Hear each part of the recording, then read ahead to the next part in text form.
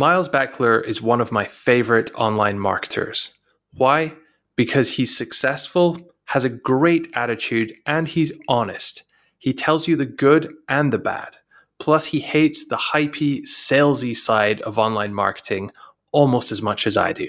Miles and his wife Melanie run an incredibly successful authority site in the spirituality space. And Miles also runs a personal brand site where he talks about online marketing and has a YouTube channel with well over 100,000 subscribers now, which is a lot in the B2B space. He's recently started a brand new authority site in a niche that he has little to no experience in, and he's documenting this journey. I caught up with Miles for an action-packed interview where we find out how this site is doing, how his approach to online marketing has changed recently, and why a systems thinking mindset is taking him forward in leaps and bounds. This was an incredibly fun interview, and I know you're going to get a lot out of today's episode. Let's get started. Welcome to the Authority Hacker Podcast. No hype, no BS, no censorship. Just real-life online marketing tactics. And now your hosts, Gail Breton and Mark Webster. Welcome back to the Authority Hacker Podcast, Miles Beckler. Thanks, man. Happy to be here. So it's been around, I think, 2 years or so since we last had you on the show. What have you been up to since then? Oh, mate, growing.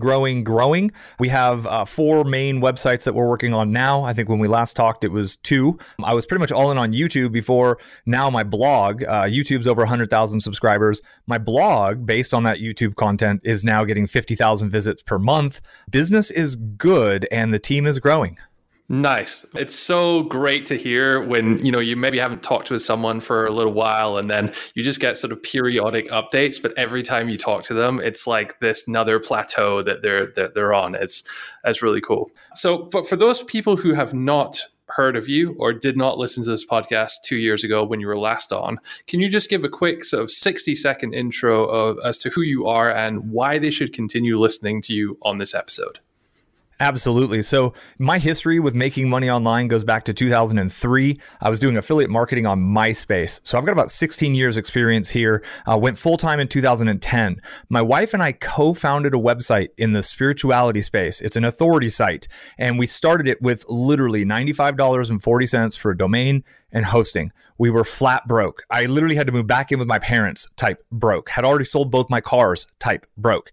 From that, we have made multiple millions of dollars through mostly content marketing, growing email lists, making offers. And then in 2016, I started teaching everything we did to grow that brand from my YouTube channel. And within 3 years, that's now at about 115,000 subscribers. And we've got a couple of other affiliate projects that we're building also. So really, I can help you understand in this podcast what it takes to bootstrap this, to go from zero and just pure hustle and that burning desire. But we're also probably going to look at, once you get to the level where you have good cash flow, how do you reinvest that intelligently in your business to keep growing and start to maybe buy back a little bit of your time, which is where I'm at this point. That's awesome. And I really want to focus in just before we kind of get into this on the beginnings of your YouTube journey, because you did this thing, I think it was a 90-day challenge to get going with that. You talked about it last time you were on the show, and I reference this probably about every 6 or 7 episodes when I'm talking about how people should build habits.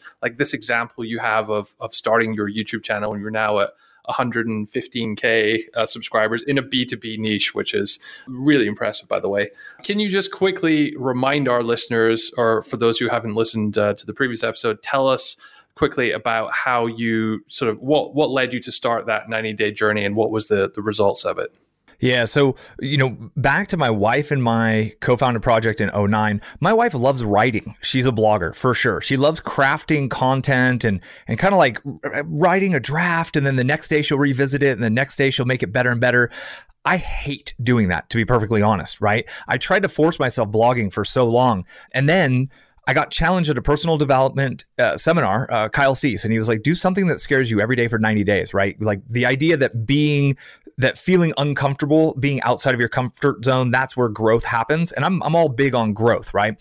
So I was like, you know what? I've tried blogging. I got all this knowledge. There's fake gurus out there charging too much for rubbish information. I need to share what I know. And I just took it and I was like, okay, I'm going to do 90 videos in 90 days. My first videos were absolutely terrible. And my wife started her blog with a 90-day challenge of blogging. And then what happens in that course of 90 whatevers, and you can apply this to podcasting, to blogging, or to doing a YouTube video. But what happens is you're going through so many learning curves at the same time. There's the learning curve of like, okay, well, how do I film myself? And then you're like, wow, my audio stinks. How do I make my audio better? And then you're like, oh, my lighting sucks. How do I make my lighting better? And then you're like, okay, well, how do I publish this? And how do I write a good title that's going to get clicked? How do I make a good thumbnail? These are all separate learning curves that we have to go through. And if you're doing a video a week, it's going to take you years to gain competence, right? I'm not even talking about being good at it. I'm talking like the bare minimum of competence to be like, okay, I get how to do this. And if you really kind of look at like snowboarding or surfing or any physical activity, the first day you're falling all day. The second day you're falling all day. And if you only go surfing or snowboarding once or twice a season, you're never going to get great. But if you go live next to the mountain for a season and you go skiing every single day, about 90 days in, you just really start to be able to rip. And it's because you build all of these little supportive muscles. And the same philosophy applies with content marketing and creating.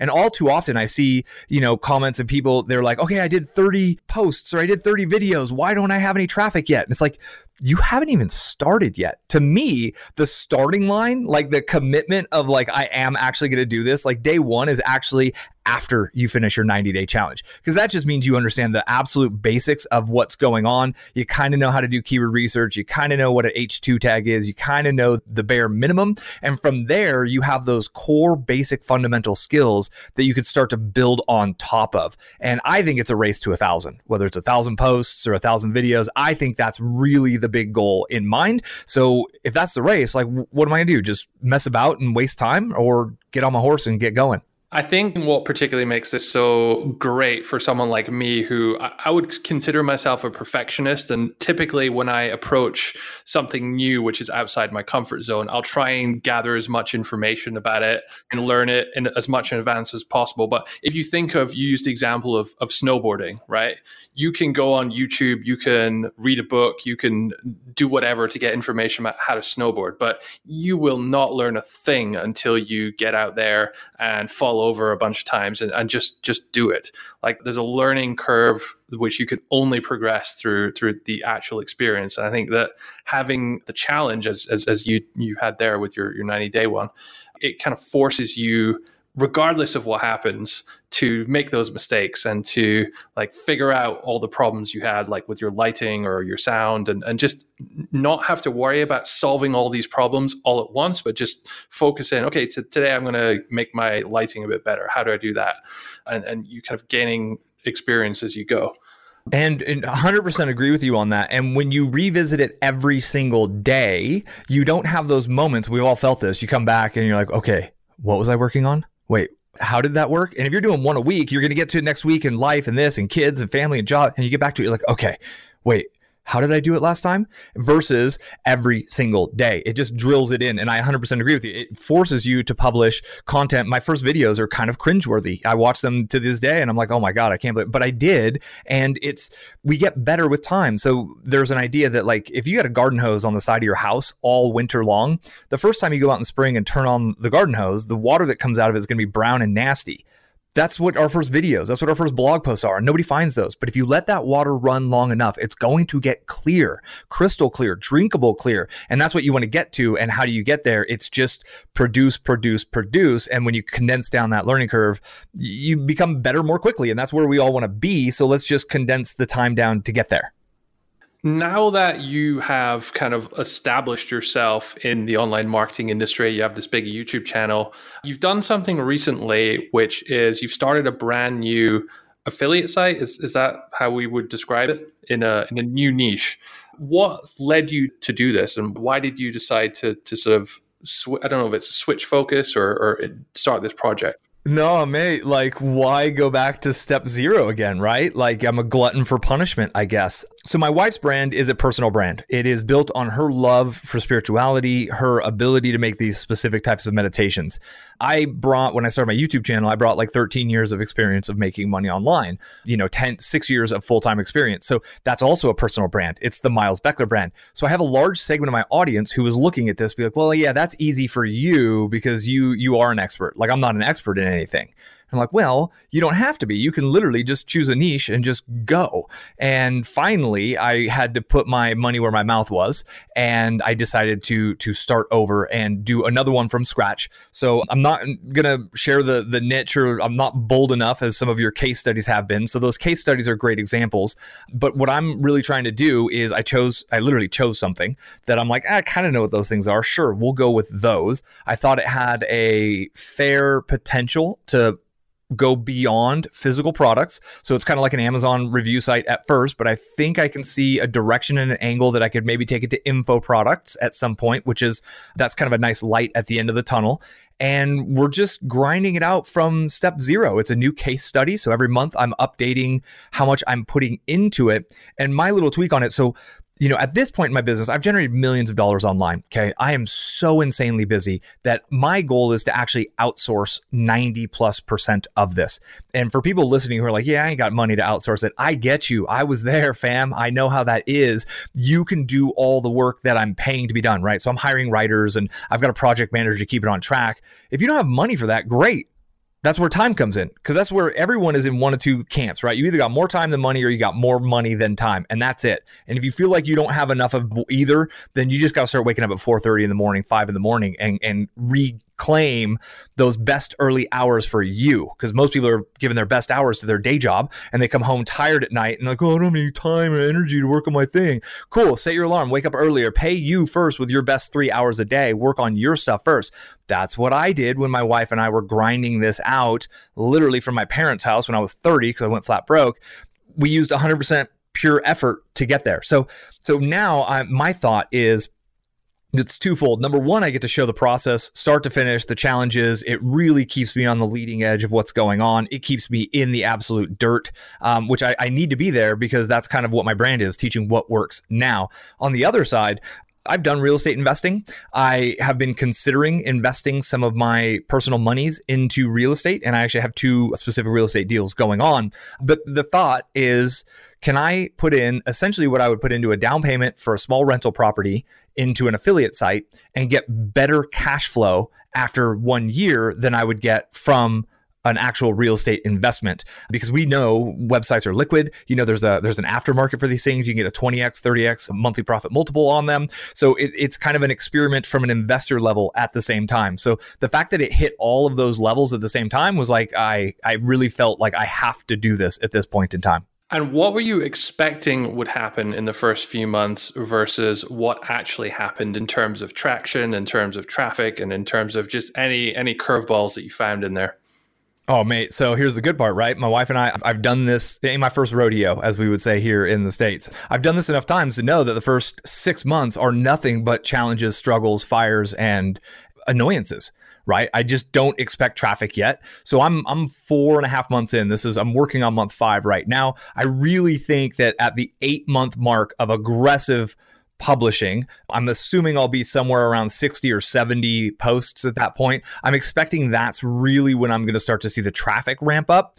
And we're right where I expect to be. All kinds of challenges. Amazon has changed terms of service. They're sending out like notifications of APIs. Everything's changing. But that's what every single time we built any business, that's what it's been, right? And it's easy to sit on your hands and think, oh, well, it was easier back then. No, it wasn't. In 2049, right, 30 years from now, when I'm going to be in my 60s, we're going to look back at 2019 and be like, oh, mate, those were the glory days. Those were the days when it was easy, right? Today, it's still easy. And the trick to realize is that this game's just never easy. Like this, it's way more difficult to build a business from scratch than it is to go punch a clock 40 hours a week and get a paycheck. If you want the easy path with life, that's it. This ain't no passive income, like swing on a beach, drink Mai Tais. That's not the reality of being a digital entrepreneur. It's more work, it's more challenges, it's more difficult. But the lifestyle freedom is pretty freaking amazing, right? I can go spend 2 months surfing in anywhere I want, right? And my business will keep growing and I can put teammates in. So there's benefits to it, but so I just expected the challenges from day one, and we're right. I'm just neck deep in mud, and I'm constantly going back and forth with my project manager on challenges. One of the biggest challenges has been scaling our content and editorial machine. We're doing 3 posts a week right now. I really want to get that up to about 5 posts per week. You look at Josh Dunlop with the photography site, one of you guys' case studies. I mean, that dude's like, I did a site:/expertphotography.com search and like 2,380 something URLs indexed. Holy smokes. That dude has just been publishing an insane amount of content, and that's why he's winning.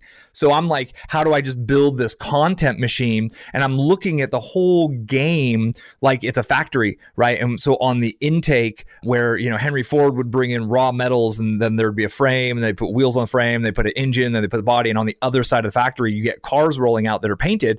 I'm looking at it's a content factory. So we need to bring in ideas. We need to bring in keyword phrases and then the research and then which are the best products and then the good content and then the SEO optimization and then the off page and the backlinks and boom on the other side. So we're building all of these systems that need to all work together so we can essentially take a list of keywords in one end and be cranking out great, high quality, perfectly optimized articles on the other end that all get outreach done with and for them. What does that process look like at the moment? What are some of the specific things you're doing? It's a disaster. No, it's not that bad. It's challenge after challenge after challenge, right? Because so when you build something yourself, right? So the first website my wife and I did ourselves, I did the keyword research, Melanie did the writing, I laid everything out and did the search engine optimization on the blog. While she was writing, I was picking that next keyword phrase. And so we had this little back and forth. So I'd get a piece of content back from her and then I'd be like, cool, here's your next keyword phrase. And I'd go lay it out. And that was our system. And it was great, but we could do 1 or 2 posts per week type thing. Now, when you add scale to that, it's a very simple system. When you're like, cool, let's get 200, 300 posts per year done to the tune of like, I want to do 20 or so posts per month. The best analogy I have for what happens is log jams. Okay, so you have a river and you're trying to float down logs down the river to get them to the timber mill. That's how they used to move a lot of logs. That's how logging happens in a lot of communities. So all the logs will turn sideways and create a dam and get jammed up. And you got to go in and then you got to like break up that log jam. And what happens? All those logs rush down to that next choke point and then they create another log jam. And then you fix that one and then they go create another one. So that's what we've been experiencing, right? So the first one was like, okay, keywords, what keywords? We're starting with a brand new domain. Just purchased it this year. It was not a used domain. It didn't have any authority. I'm starting from ground zero like everyone else probably does. Okay, well, how do we rank? What keyword phrases can we actually rank for? So there's keyword research, but then there's keyword research with extreme focus on low difficulty scores. So then once now we got enough of those. Okay, I think we could rank for some of those. Cool. Well, now how do we research all of the products? This is actually one of the biggest challenges for us right now is competent research of the product. I could spend hours and hours on Amazon and be like, well, I don't know, is this one the best one? Which one's the best budget one? Which one's the top pick? Like, I don't know. Like, so trying to bring in a teammate who is actually an expert in this field to really kind of condense down. We've had 3 people come and go. So one of the biggest ongoing themes is getting the right people who can stick around, who will keep showing up and deliver. But then once we got those going, now the congestion is on the content. I tried one content team. I made the mistake of buying 12 because you get a better deal if you buy more, right? So I bought 12 articles from them at first. They just did not hit the mark. And then they were unwilling to fix. What you said a content team. Was this an existing company that sells content or you hired them? No, productized service situation. So now we're following the Authority Hacker Pro blueprints at this point because we were like, oh, maybe that's a shortcut, right? To leverage someone else's systems. Because there's that idea that, your biggest problem is actually someone else's solution. So just go find the person who holds the solution of what you want. But when they weren't willing to fix the problems, and I mean, they were just so far off on some of the stuff. It was like, that's not even the thing, the keyword set, that's not even the same thing. Like, it's not even in the same ballpark, right? It's like if you got a site on kitchen knives and they like start reviewing blenders on it. You're like, dude, this is like, there's no relevance here. So then we had to take that back into my editor. And so now not only did I have to find another team for the next ones, but my editor team had to go spend weeks now fixing those problems. And because you've produced so much content already, that's already created a whole backlog of work for them to go and fix. So yeah, I've been there, done that, got the t-shirt. Exactly. And now, so that editor who I kind of want to write our stuff in-house, he doesn't really have time to start on new stuff in-house because he's actually fixing things. So that's where I'm kind of like using the editorial. I'm thinking like iWriter, we're going to try some iWriter folks and try, like, because now I'm adapting on the fly because the system, the way I thought it was going to work, just flat out isn't working that way. Okay, so then moving forward, publishing, right? So I've had a teammate on my team for a very long time. He does all my theme customizations. We had him laying out our templates because they were super specific templates. But now I need him to work on my wife's side. He needs to do other things in my business. So now he's overwhelmed and there's no way I can do 4 posts a week with him. So now I'm finding another team for layout stuff and backlinks. So like I'm hiring for a backlinks guy because now like all of this stuff we need outreach, right? So I need an outreach specialist who can research. And so I'm hiring somebody for that. And I think I found a great person for that. And like, mate, it's a gigantic mess at scale. And it's kind of a gigantic mess. It's just a little mess if you're doing it on your first one. So even doing it my third time now over, like, I don't know, there's just no magic to it, right? I just don't think it ever gets easy. But as entrepreneurs, we embrace challenges. We look for like great entrepreneurs look at large groups of people and be like, what is your absolute biggest problem? Cool. It's that. Wow. That's really, I'm going to fix that for you. I'm going to create technology. I'm going to create content. I'm going to create something that's like, I don't just solve my problems in the world. I'm looking to solve other people's problems at all times. So I'm literally dealing with problems all day, every day. And that's what great entrepreneurs do. So I embrace this. I'm like, this is right where we're supposed to be. I love it. You're always learning, you're always adapting, but you're also like kind of quite honest here because a lot of these challenges you're facing, we also face. I think everyone who's starting a site, no matter if they're kind of beginner, intermediate, or advanced level, they have these same challenges again and again and again. And it's not like you can create some kind of universal process for keyword research or content creation or link building that you can just slot in your site, a new site to every time, and it's going to work perfectly. There's always differences in every industry and every niche you go into. If you were to start another site, let's say tomorrow, based on the learning that you've had over these last few months from this new site, what would you do differently? So I learned about the KGR idea. I think it's Doug Cunnington, maybe is his name. So the posts we've created focused on the KGR, the keyword golden ratio, those are actually ranking and indexing more quickly. So I think it's a way to kind of search. You're essentially searching the all-in title search parameter in Google to find the posts that have extremely low competitors with your exact keyword phrase in the title of their page. I think you could probably put that all-in title search parameter if you want below. So that has actually helped us get ranking. That's where our traffic's coming from. So our first batch of content was actually focused on way too difficult of keyword phrases. And that was our second batch of content. We didn't really get to that until month 3. So I would have done smaller content buys from a larger variety of content providers to try to find the people who were actually really, really good. And I would have focused all of them on way lower difficulty keyword phrases. The other thing that I'm kind of like thinking a lot about is the ability to migrate into like recurring monthly commissions. What niches allow me or afford me the ability to promote things that are recurring, like, you know, the fitness world, the yoga, like some of those things have monthly memberships that I can promote. A lot of this is one-off stuff, and a lot of this is Amazon-based stuff. So that thought of leaning towards info products, leaning towards membership programs, leaning towards recurring commission opportunities would be another kind of core thought. And I think a lot of physical products can actually bridge that gap, but some of them are more difficult, I would say, than others to get there. And that's kind of off the top of my head, what I think would be the refocus. In terms of traffic, so, you know, we're starting a new site from a brand new domain. You don't expect traffic for the first 6, sometimes even more months, or there any serious traffic at least. It's been my observation, particularly for people doing this for the first time, that they tend to get a little bit disheartened around about month 3, 4, 5, when they've done all that initial work, they've done their keyword research, they've done what they consider good content, they've produced it. Maybe they've started a little bit of link building and they're getting single-digit traffic or double-digit traffic, something like that. Not many sales, and they're thinking, does this really work? Should I keep going? As an expert, so as someone who's done this before, you know that the pot of gold is just around the corner. What would you say to someone in that position to convince them that it is actually there and they should keep going?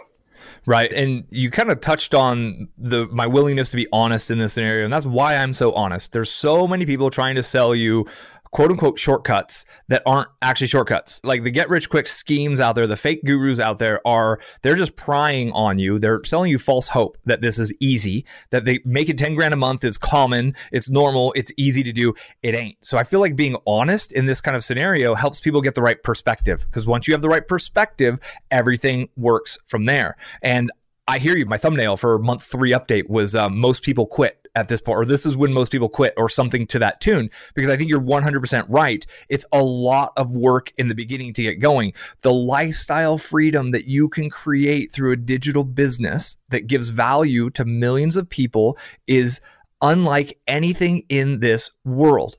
I have friends who run VC funds that are worth hundreds of millions of dollars. I have friends who have built and sold startups for over $100 million to Twitter. I have friends who have great jobs.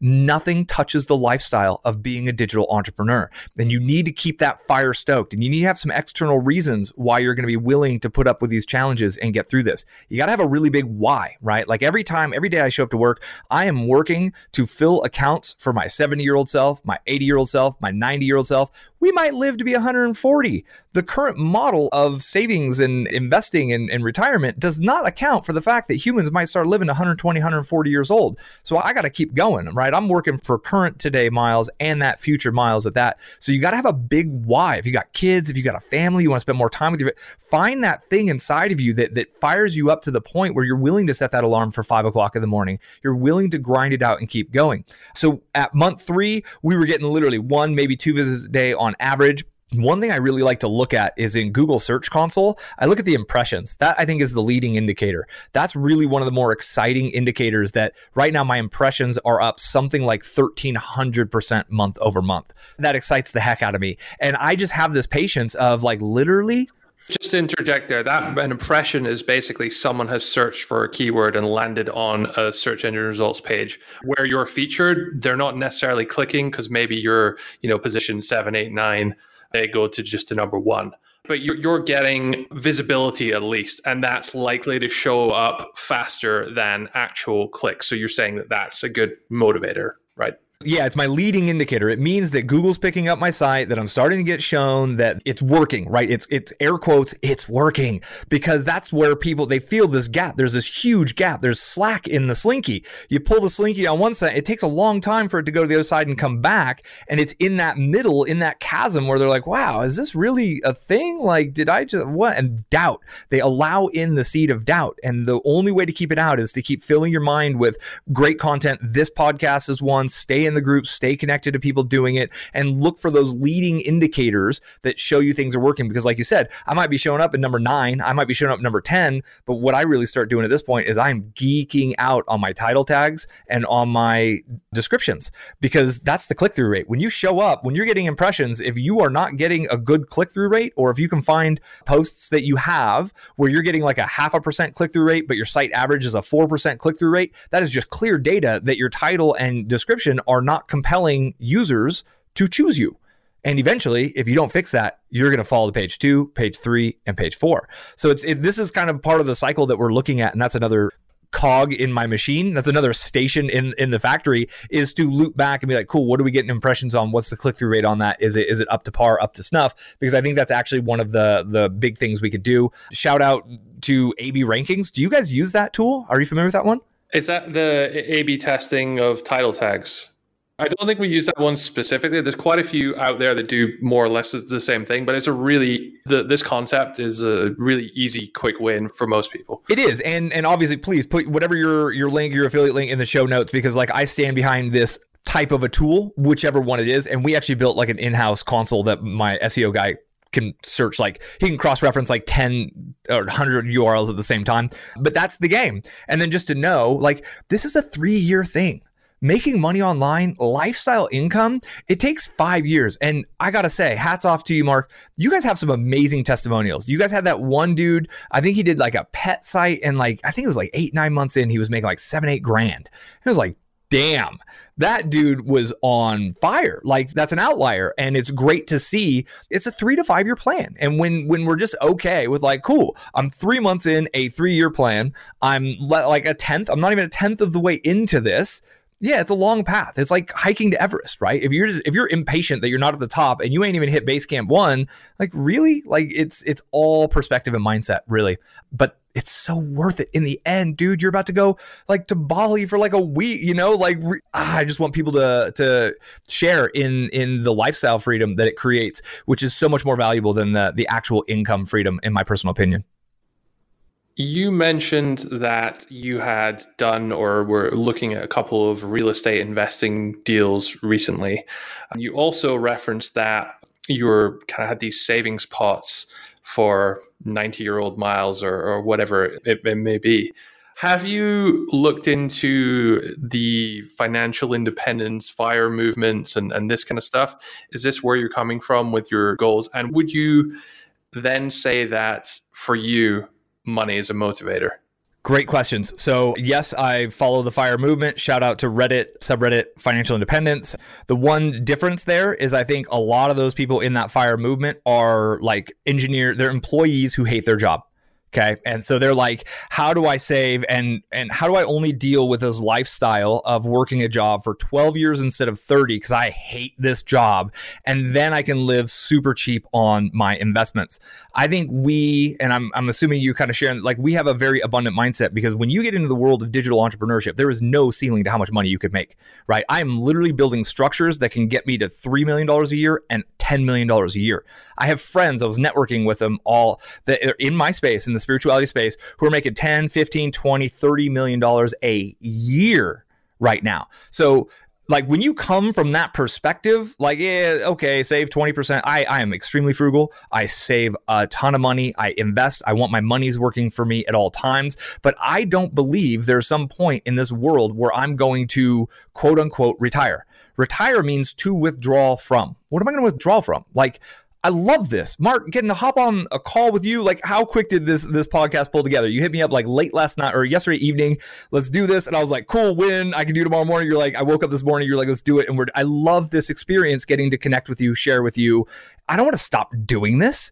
Right? Look at Jay Abraham. He's in his like 70s. Dude is a baller marketer, still speaking on stages, still doing his thing. Dan Kennedy writing letters from frickin' hospice bed. I don't know if you followed any of that. Like I am in a forever space, and I love it. And I'm excited to be in this forever space. So that's kind of where the FIRE thing, I'm a little bit contrasted in many senses. But at the same time, cash flow management is a thing. And I've seen a lot of digital marketers and digital entrepreneurs. Remember, I started pre-Hummingbird, pre-Panda. I know you went through those days, pre-Penguin. I know you went through those days. I know people, acquaintances in forums, making 30, 40 grand a month, went to zero. People, you want to talk about depression, the stuff that happens. And a lot of these people were renting mansions. They were leasing supercars, Italian cars. These people flashing Italian supercars and mansions to you are flashing you symbols of liabilities. And if you don't know the difference between a liability and an asset, you need to go educate yourself, because they are just showing you how broke they actually are living a cash flow lifestyle. And the day that game is up and people stop dumping $2,000 on their stupid courses, like, because most of the courses at that level are ridiculous. Mark, you literally have the one and only course at that level that I actually put my name behind and recommend, period. And I had to clarify that. But like, the game is about to be up. We're in a good economy and things are going sketch. So I'm all about a big emergency fund for people to make sure you got a fallback plan. I'm all about investing intelligently to take care of my future self. And I want to diversify in many senses. So there's the idea of invest in what you know, which I know, digital marketing. So that's where, like, oh, if you're good at it, Miles, why don't you just build another site? Yep, I'm doing that. Actually, I got 2 more on top of the 2 I got. But then I also want to kind of invest outside of that space, which is where real estate comes in. I actually follow the FIRE, the kind of index fund idea very clearly, but there's questions like, if everybody's in index funds, who's buying the other end of those buys, right? Like, that actually is a big experiment. I've got something called Infinite Banking, which is an insurance kind of based program that if you ask the FIRE people, they're going to be like, that is the worst deal in the world. But I'm a very high income entrepreneur, so I'm playing a different game than they are.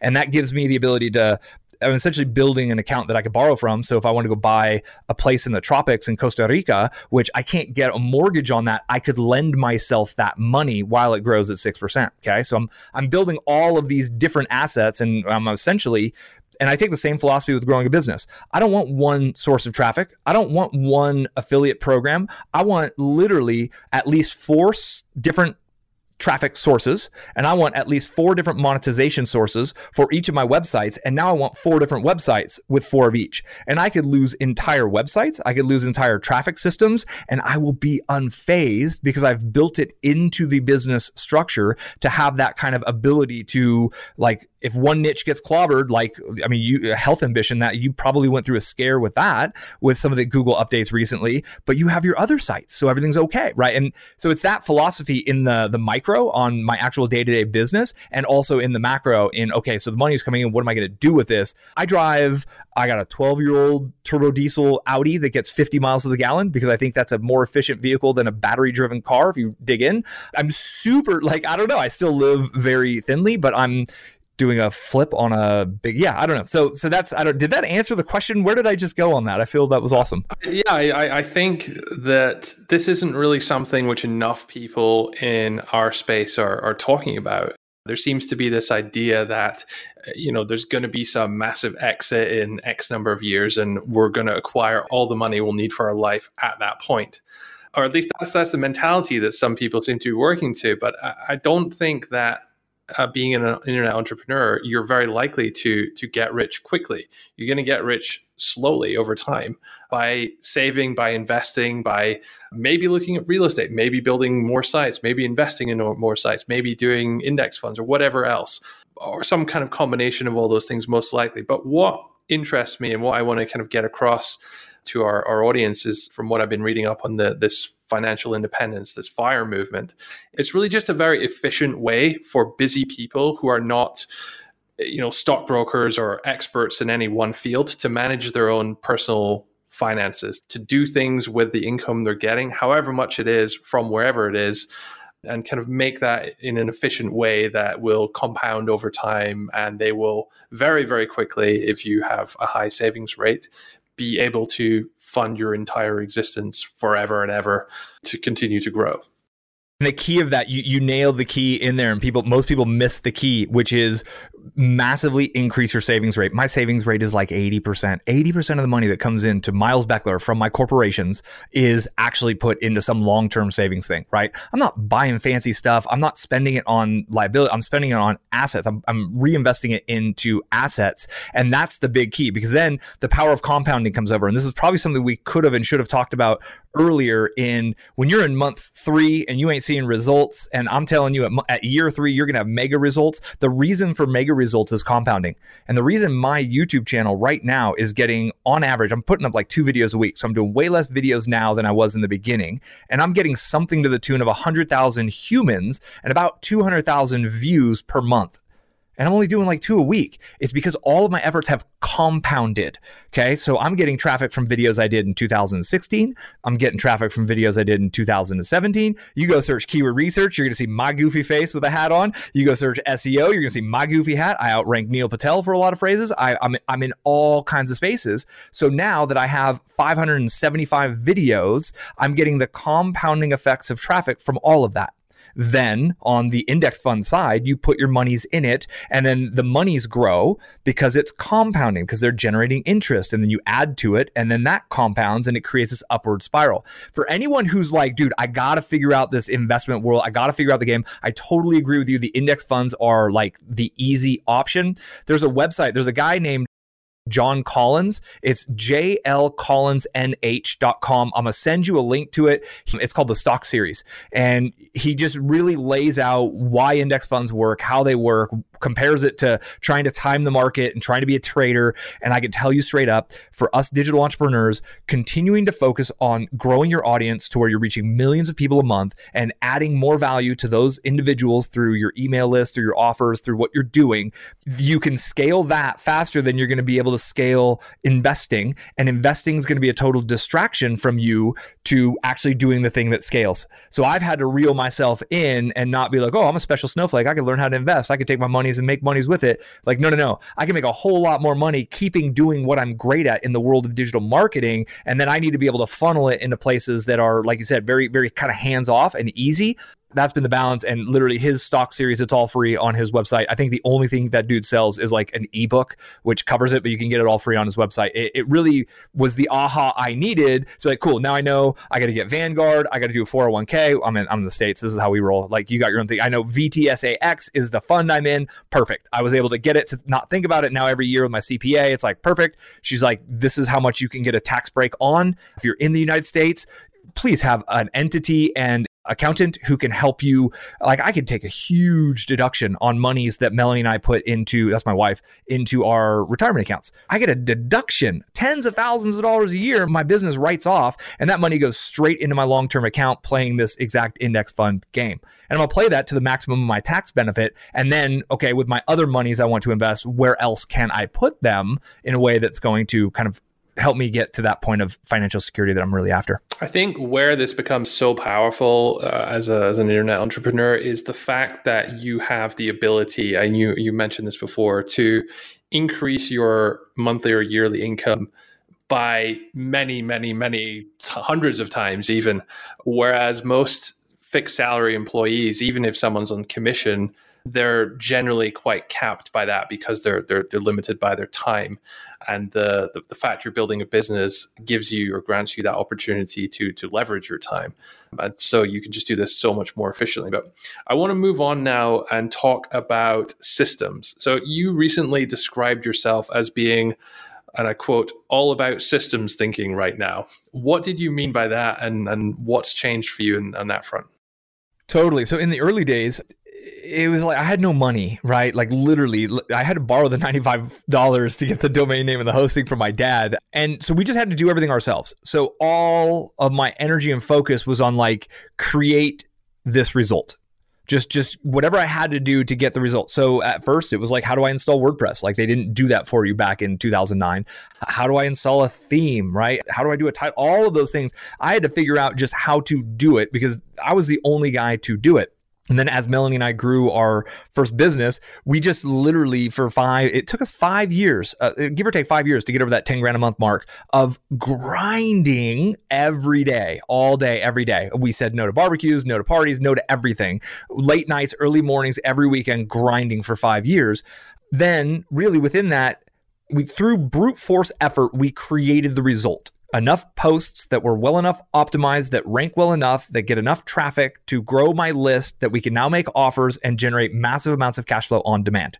Okay. So that's what we built the first time. And I really didn't know how I did it other than like, I just took that next burning fire in front of me, that next most urgent thing in front of me. And I went in and did that. Not project managed, my productivity system. I got a notepad file on my computer. It's called 3 Things. It's a text file. And literally I just write the 3 things that I have to get done this week on it. And then next week I show up and I'm like, here are the 3 things I have to get done. So that's the old way of doing it. That's the non-systems thinking, to get back to try to stay relevant here. I think you and your kind of hustle, your drive, your energy around this kind of epitomizes why this can actually be really good, because you're about to say kind of what you're doing now and how you're doing it a little bit differently. But I don't want anyone who's listening to this to think they have to start coming in, building systems and doing that straight away. Like most people, when they start a business, they are in like mega hustle mode. They have that drive, right? They have that inner entrepreneur starts coming out. And I think that just watching your videos, just like seeing how you talk about this, like the energy you have around that is really great. And I think it should be harnessed. But it's kind of now that you've done that multiple times for multiple businesses that you're starting to see kind of a different shift in the matrix, as it were. Well, let me put it this way, right? So I've been doing 70, 80-hour weeks since 2003, 100% focus on digital marketing. Let me repeat that. I've been doing 70 to 80-hour weeks for 16 years. made millions of dollars online doing it with this hustle, but I'm ready to ease up a little bit and put some key people in some key places and make sure that the growth curve needs to not only keep going, I want that growth curve to accelerate beyond what I can do myself, because I am physically limited by these 80-hour weeks. I hit 80 hours in a week. My wrists bug at this point, dog. Like, I try to geek out on ergonomics. We have the same mouse and keyboard. I remember seeing that on one of your Facebook lives. At some point, it's just unsustainable in some regard. So that's where I'm at. And I think you gotta embrace the hustle. Here's the other thing. You can't build a system around something you ain't done before. Okay. So I own Authority Hacker Pro, the Authority Site system, and the Backlink Blueprint course. And so I'm plugging my people into your stuff, but I still have to know how it works, because what happens when my people, I'm trying to get relatively inexpensive teammates who probably an expert in backlink building. I just threw out a job on it. I got people like $125 an hour. Yeah. Okay, buddy. That's going to happen. I'm looking for the $7, $10, $12, $15 an hour people who can take this on, but they don't know how to do it. So who are they going to go to when they have questions? This guy. And what if this guy doesn't know how to do those things? So the first phase is skilling up, right? We need to learn. And in my time frame, I didn't mention this really, but it's worthy of kind of noting. In the time frame, that 5 years before Melanie and my website was making full-on cash flow, I was doing WordPress and SEO work through, it wasn't even an agency, it was just a hustle for local businesses. So not only did I have the experiences in my stuff, I was doing keyword research for local yoga studios, for just a ton of local businesses in a little vacation town. So I really tripled down on experience in all of those years. So I really have done, the amount of keyword research I've done in the years is absolutely astounding. So building the skills is absolutely gotta skill up. And then you'll hit a point where you're like, cool, what's the best use of my time? What's the best use of my money? The 80-20 rule, I'm sure everybody's familiar with that. 20% of what I do as Miles Beckler gets 80% of the results. If you do the 80-20 rule to the 80-20 rule, you end up with 464, which means 4% of what Miles Beckler does creates 64% of the results. How do I keep Melanie and I focus on that 4%, which is my videos, my emails, the stuff that's this podcast right here? I can't outsource a Miles Beckler podcast guest spot on Authority Hacker, right? So these are the things I have to keep doing, but what are all of the other things around me that still have to get done that I don't have to do? Cool. So that's the goal. Everything keeps getting done, that I don't have to do it. And eventually I'd like it to be done better than I would do it anyways. So what do I need? I need systems or processes and the right people. And once that's all built correctly, I can just go forth and do the fun stuff, speaking on stage, doing these types of collabs, doing my videos, helping people, helping my inner circle members. And then there's just my videos make it on my podcast. My videos make it on my blog posts. I get people doing outreach to get me more backlinks to my content. I don't really have to think about it. I don't touch it. If something catches fire, if there's a dumpster fire floating down the street, I hear about it and I jump in at that point in time. But theoretically, that's happening less and less and less because we have systems, we have processes in place. This was the first place Melanie and I invested, right? When the income really started coming in, I paid off all my student loans because debt is the enemy. And then bad debt is the enemy. Good debt is another story. If your debt's for an asset that creates enough cash flow, blah, blah, blah. Anyways, from that point on, when the money was big enough, that it was like, wow, we actually can afford life. We actually can put money in retirement. I can pay my taxes now. Holy crap, that's amazing, right? I'm not putting taxes on credit cards anymore. Then we just started investing. How do we bring on people to take things off our plate? Customer service was the first system I built. And then from there, it was development and design, a lot of our WordPress development and a lot of our Pinterest marketing, still crushing it on Pinterest. We get 2.5 million, reach of 2.5 million a month on Pinterest right now. And we are crushing it on Pinterest still organically. I can't get their paid system to work. And then Facebook ads, right? So now I've gotten really good at running Facebook ads in a very specific way. Guess what? I brought on a guy. He's run paid ads for a small company. He does about $1.5 million a year in revenue for them. Now he's running my paid ads my way because I've taught him my system. And you know what the best thing for me to learn my systems has been? My YouTube channel, teaching others. Right. That is amazing when you go in and I'm like, okay, so I've been running Facebook ads kind of haphazardly. I'm in, I'm out. I don't really know what I'm doing. I'm going to teach this on YouTube. Damn, I got to get my ish together. I got to what do I do? What am I doing here? So it's literally that whole SOP thing, starting to write it all out. I think you guys had a great podcast on SOPs that you should put in the show notes, but write out all the steps, figure it out. Okay, who would be great to fill this role? How do we get them doing it better than not as good. There's that whole like, oh, if they can do it for 80% as good as you can do it, that's great. Get it off your plate. No, I want people who can do it way better than I can at a budget price. If I was to put it in a philosophical chamber, that would be the chamber I would put it in. What results have you seen after implementing this in terms of what your typical day looks like now versus 80-hour-a-week miles? Well, I'm still hungry, mate. Like, I'm still on it, right? I think that every day is a blessing. I think that every day that the YouTube algorithm is still my friend is a blessing. Every day that Google algorithm is my friend is still a blessing. So I'm just working on higher value things right now. Split testing my opt-ins, split testing my sales page, a lot of split testing, even split testing my title tags, really trying to geek out on those incremental improvements, because this goes right into the power of compounding. So if I can take a click-through rate on a post that's getting currently like 2.5% click-through rate and get that thing to like 4% click-through rate, doesn't sound like a big deal, but that's actually, my math's gonna be off. It's almost a 50% click-through rate improvement. It's about a 46%. So I could potentially see 46% more traffic from that one.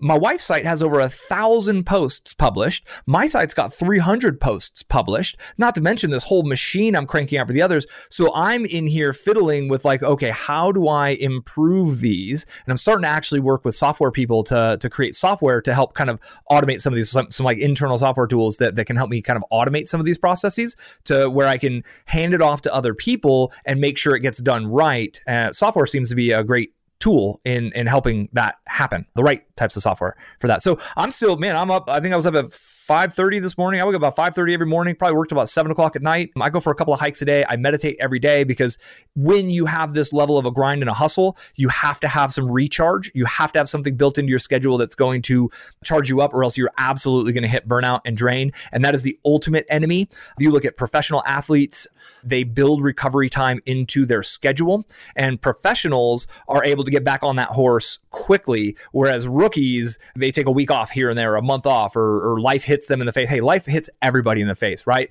I got family members, all health problems, like deaths, and like all kinds of stuff goes on. But I'm a pro here. I can't treat this like it's an optional thing. This is my business.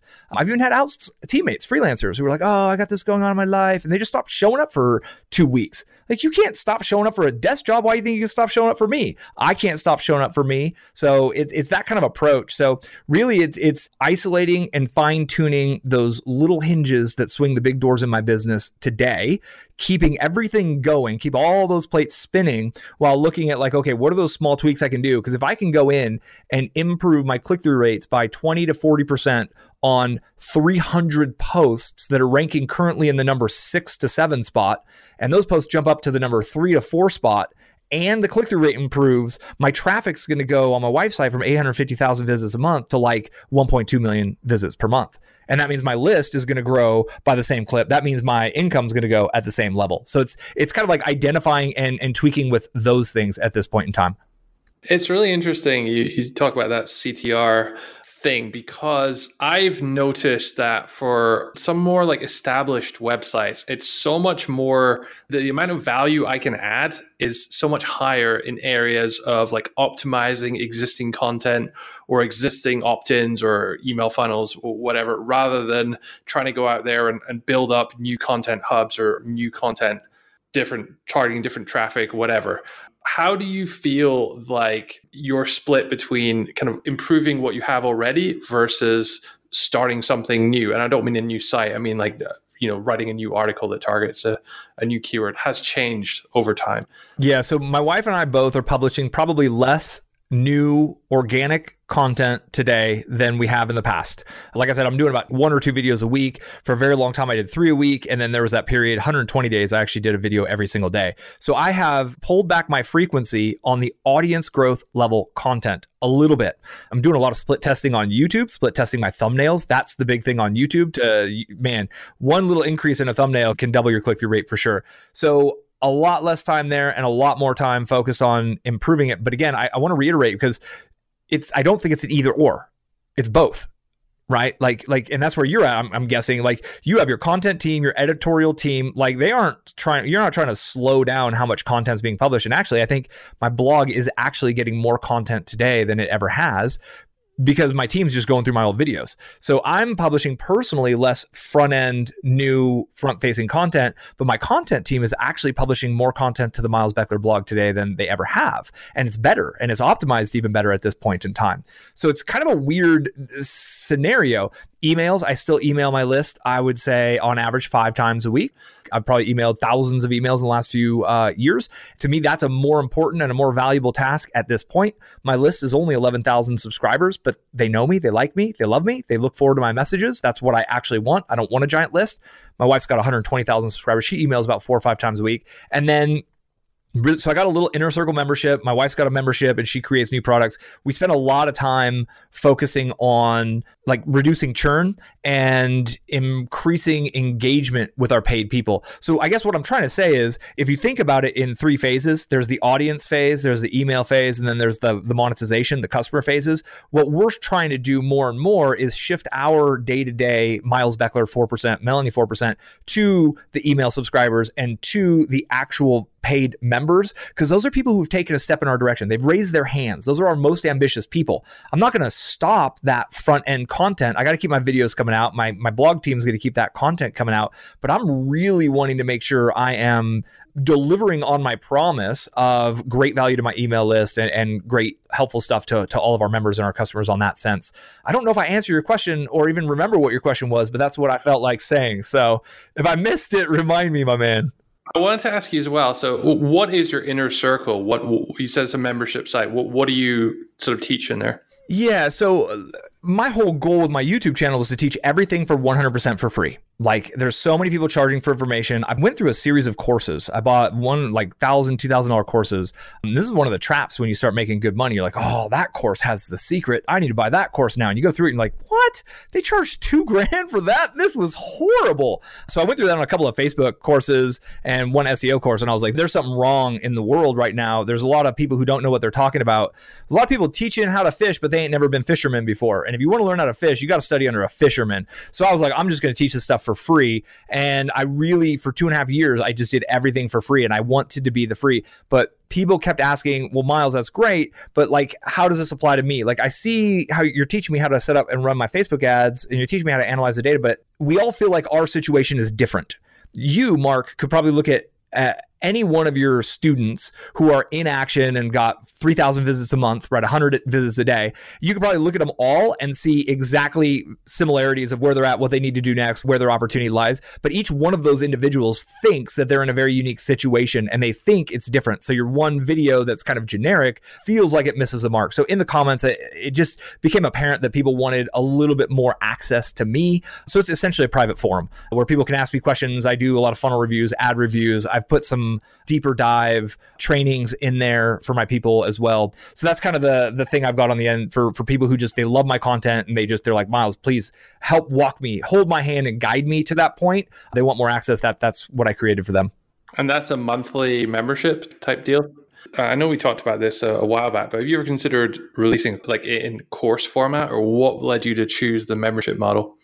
Courses are often promoted as, like, to sell a course online, it kind of needs to be, like, this is the thing. Like, you're doing all this stuff and it ain't working yet because you're missing this one thing. And I don't love that kind of persuasion, even though obviously in my sales letter, I tried persuasion. I don't know. I'm studying copywriting for sure. But like, courses can go out of date. Like, how many times y'all update? I'm a member. I have a pretty good idea of this. Like, how many times have you guys updated Authority Hacker Pro? Oh God, it's really like in our space as well, because every single tool is changing all the time, and Google and everything else just changes so fast. I'm like, wouldn't it be great just to have like a course about how to play the piano or something? It's like that shit is not changing for like 50 years at least, Ever. No, the keys that Mozart played on is the same layout, right? Like, and that's it. So one of the most logical places for me to have gone would have been to make a Facebook advertising course. Everybody's doing that. Then I would have been just another one in the crowd, and Facebook literally would change the interface the day after my course was launched, and I would always feel like I have to keep updating it, this, that, the other. So I didn't want that. Also, I've taught all the tactics, right? They're literally for free on my YouTube channel. That, like, all of the tactics are available. The ambition, the mindset, that like willingness to persevere in the face of like, dude, nothing is working. Why is this not working? That's really what people need help with. It's really that level of accountability. And I feel like a forum is I hate Facebook personally. I advertise like crazy on it, but the actual user experience in a Facebook group is rubbish at best.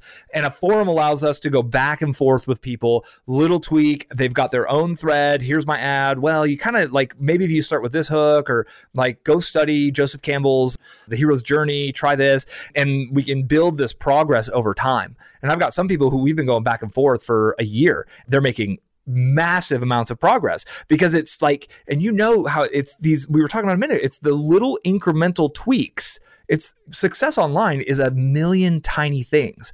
And if you sell a course, you need to present it as success online is this one big thing.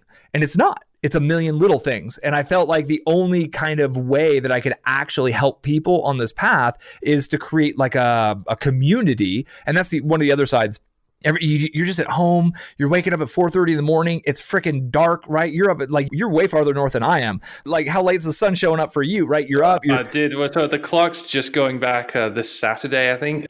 It's not getting light till like 7:30 a.m. or something like that. So I wake up at 5:30. So that's literally like multiple hours of darkness that I'm by myself. And then in the evenings, no one in my community gets me. No one in my nobody gets me. So it's that other side of like, you're not alone. We're all going through this together. It was kind of a convergence of all of these ideas that I think is why this was the thing for me to create. And also, I guess the last thing, so here I am teaching online. Here's how to do it, right? Like build an audience, grow a list, then you make offers to your list. I wasn't making any offers to my list. I wasn't like all the way back to, if I teach people how to do all of this, I need to be doing it. I've done it with my wife. We've sold hundreds of products to tens of thousands of people, but like, there's something about writing your own sales letter, about putting together your thing. Like the day before I launched it, mate, I was like up with my wife, like, Melanie, I'm nervous. Is anybody gonna buy this thing?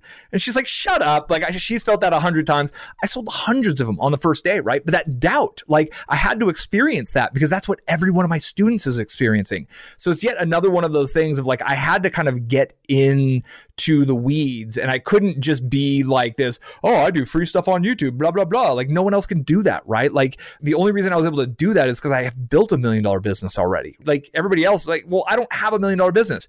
It's like my beef with Tim Ferriss's 4-Hour Workweek, right? Like great book, been through it a few times. It's kind of the Bible for nomads. The dude's problem was that he had an $80,000 a month business that, oh, poor me, my $80,000 a month business is taking up so much of my time. I read that. I was like, dude, I hate you. Like you're literally whining about, so you walked away from your $80,000 a month business and it didn't fall apart. Okay. So how the F do I build an $80,000 a month business? Because that's a real question. Let's be real. And so he positioned it great, brilliant marketing. It's actually a pretty good book. It did stir up some ideas. It was great for our community. But at the same time, here I am saying like, just put out great value, build a list. And they're like, well, Miles, when do I sell something? And I'm like, ooh, maybe I need to lead by example in that space too. So it's kind of like I had to take some of my own medicine.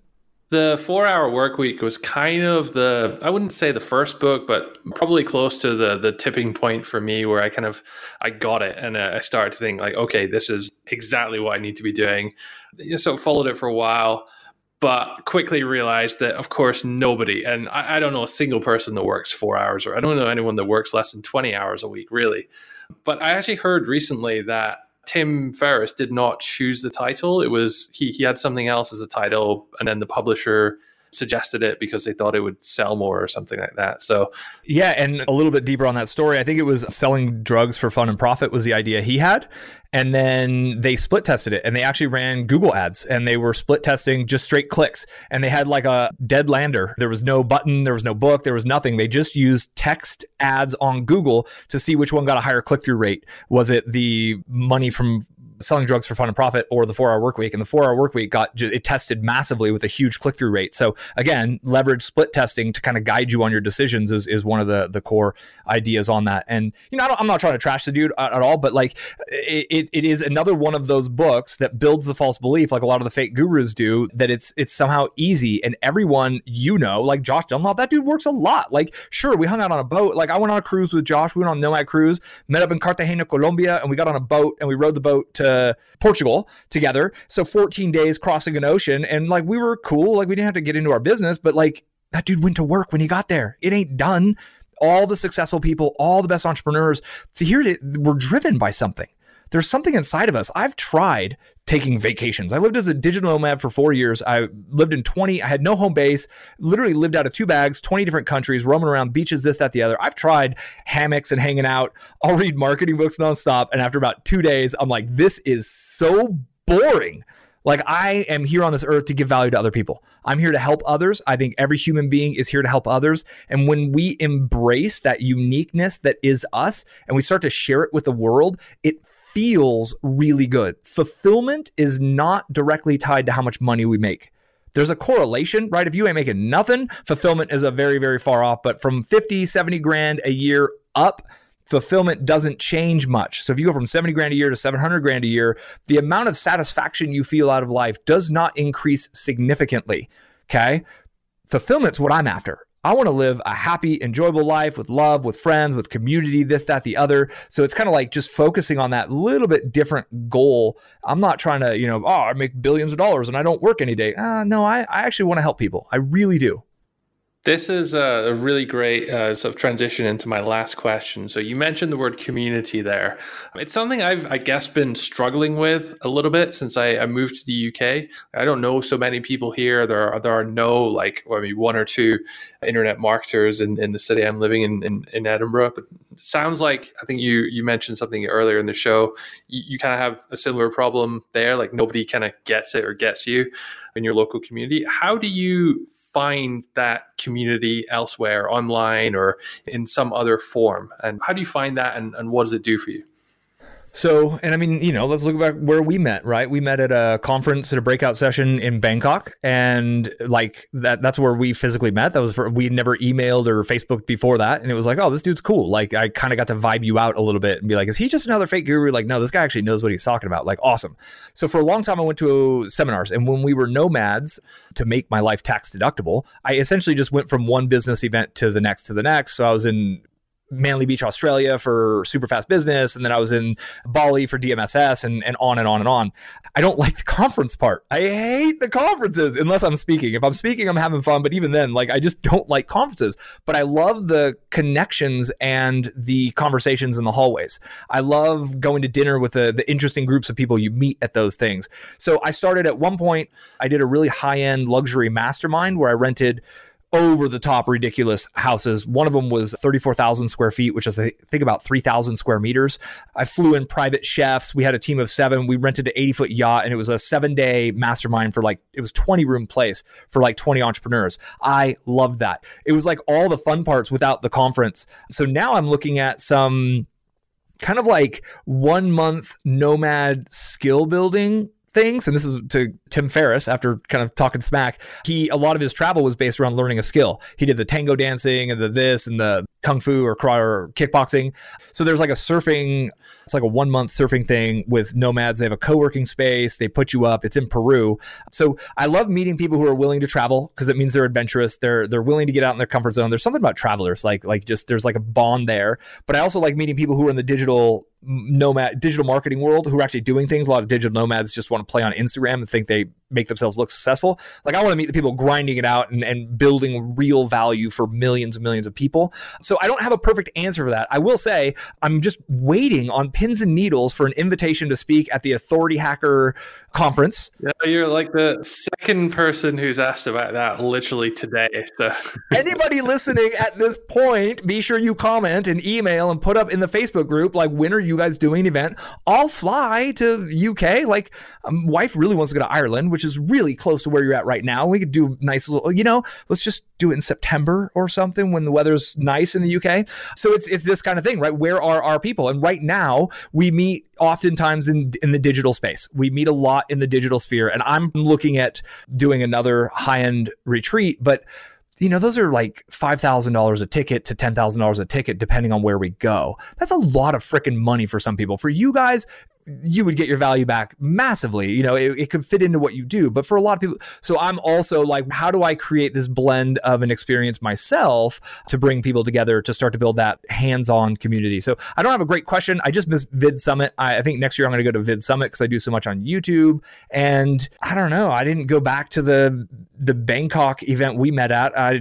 The event's annoying. The people are cool. And like, I don't know. I don't. Do you have any tips on that out of curiosity? Not really, to be honest. I mean, you sort of mentioned about like us doing a conference and that. I talked to people who have organized it, and everyone says it's just so like it sucks all your time. Well, if you'd like, I'm going on the record here. I have an event lady who puts on events professionally. So pretty big mastermind. He's big in Australia. So he put on a big event in Southern California. So he's an ocean away. This lady handled all the logistics. She ran the Bug-Free Mind Mastermind, which is 120, very exclusive. It was like 10 grand per couple mastermind in Vegas. She did all of that event. So she is a absolute pro. And I'm going to send you their email address. So everyone listening, hit them up. Do the Authority Hacker event. Like, it's because there's something about bringing people together. Sure, you'd have to figure out like the song and dance on stage. There's some production level stuff that needs to happen, right? The value you would be giving your audience in allowing them to meet each other, to sit down, to be like, damn, you guys are really doing that much. And that, like, it becomes so real. And one thing I've noticed, so Melanie and Mai's our big website is in the spirituality and meditation space. I got some friends in New Zealand. Quick story, I'll let you go. So these friends in New Zealand are running like a fitness site, and they're like, it's general. It's a monthly membership for an online gym. It's very, very general. And they're like, dude, you guys are doing how much revenue with like angel messages? Like, what? She loves horses. So she ended up kind of mixing her love for horses, and specifically a type of horseback riding, and fitness. And she was like, you know what, if you guys can do that in that super small niche, I want to try it. So she makes a fitness training program for horseback riders of this specific type. Crushes it. Literally magnifies. Like, they spent like 5 years building an online gym, and what they did in a year and a half with this other one that was more focused exploded. How did they have that idea? We were hanging out in the backyard, sitting around, eating pizza, shooting the breeze, and it just clicked for them. So that's the importance of community. The question is just, how do we do it in a way that doesn't like drag us under, you know, like just wear us out? So I don't know. I'm happy to help in any way I can. Let's talk about this after we stop recording, but I like the idea of doing more a kind of mastermind focused event, like a bit more intimate, a bit more interactive, rather than just have, 500 people sit and watch someone talk on stage for a couple of days. Right. We build all this lifestyle freedom. So let's go hang out in pools, on boats, on beaches versus, okay, sit in the structured room and get lectured to. Like, no. That's not why I built this business, right? I want to go have fun with cool people. And yeah, magic can happen. If people want to connect with you, if people want to follow you, if they want to join your membership, how do they do that? Where do they find you? So I'm the only Miles Beckler in the world. I was blessed with a unique name. So you can just search anywhere, right? I'm most active publishing on YouTube, but just search for Miles Beckler. I'm everywhere. My membership program is pretty much always closed. Like, I rarely open it up. It's contentandconversion.com, but there's like a waiting list there. But really just connect up on social, connect up on YouTube. If you watch a YouTube video, leave me a comment. Please let me know you saw it on this podcast. Mark, thank you so much for your time. I really appreciate getting to connect with you, my man. Pleasure, and I always appreciate having you on. It's always great to sort of hear the next plateau you're at. I was saying at the start, when we first connected, you were kind of like starting your 90-day challenge or 120-day challenge, and then you got 100K subscribers. Maybe in another year or two, when we do the next one, you'll get that 1 million. Who knows? Who knows, mate? And maybe we'll do our next podcast live from a beach somewhere cool, hanging out with a bunch of Authority Hacker heads. At Authority Hacker Live. I better go register that domain now before someone takes it. Yeah. I love it. All right. Thanks, everyone. Thanks, Miles, for joining. Thanks, everyone, for listening. We will be back next Monday with another episode. Thank you and goodbye.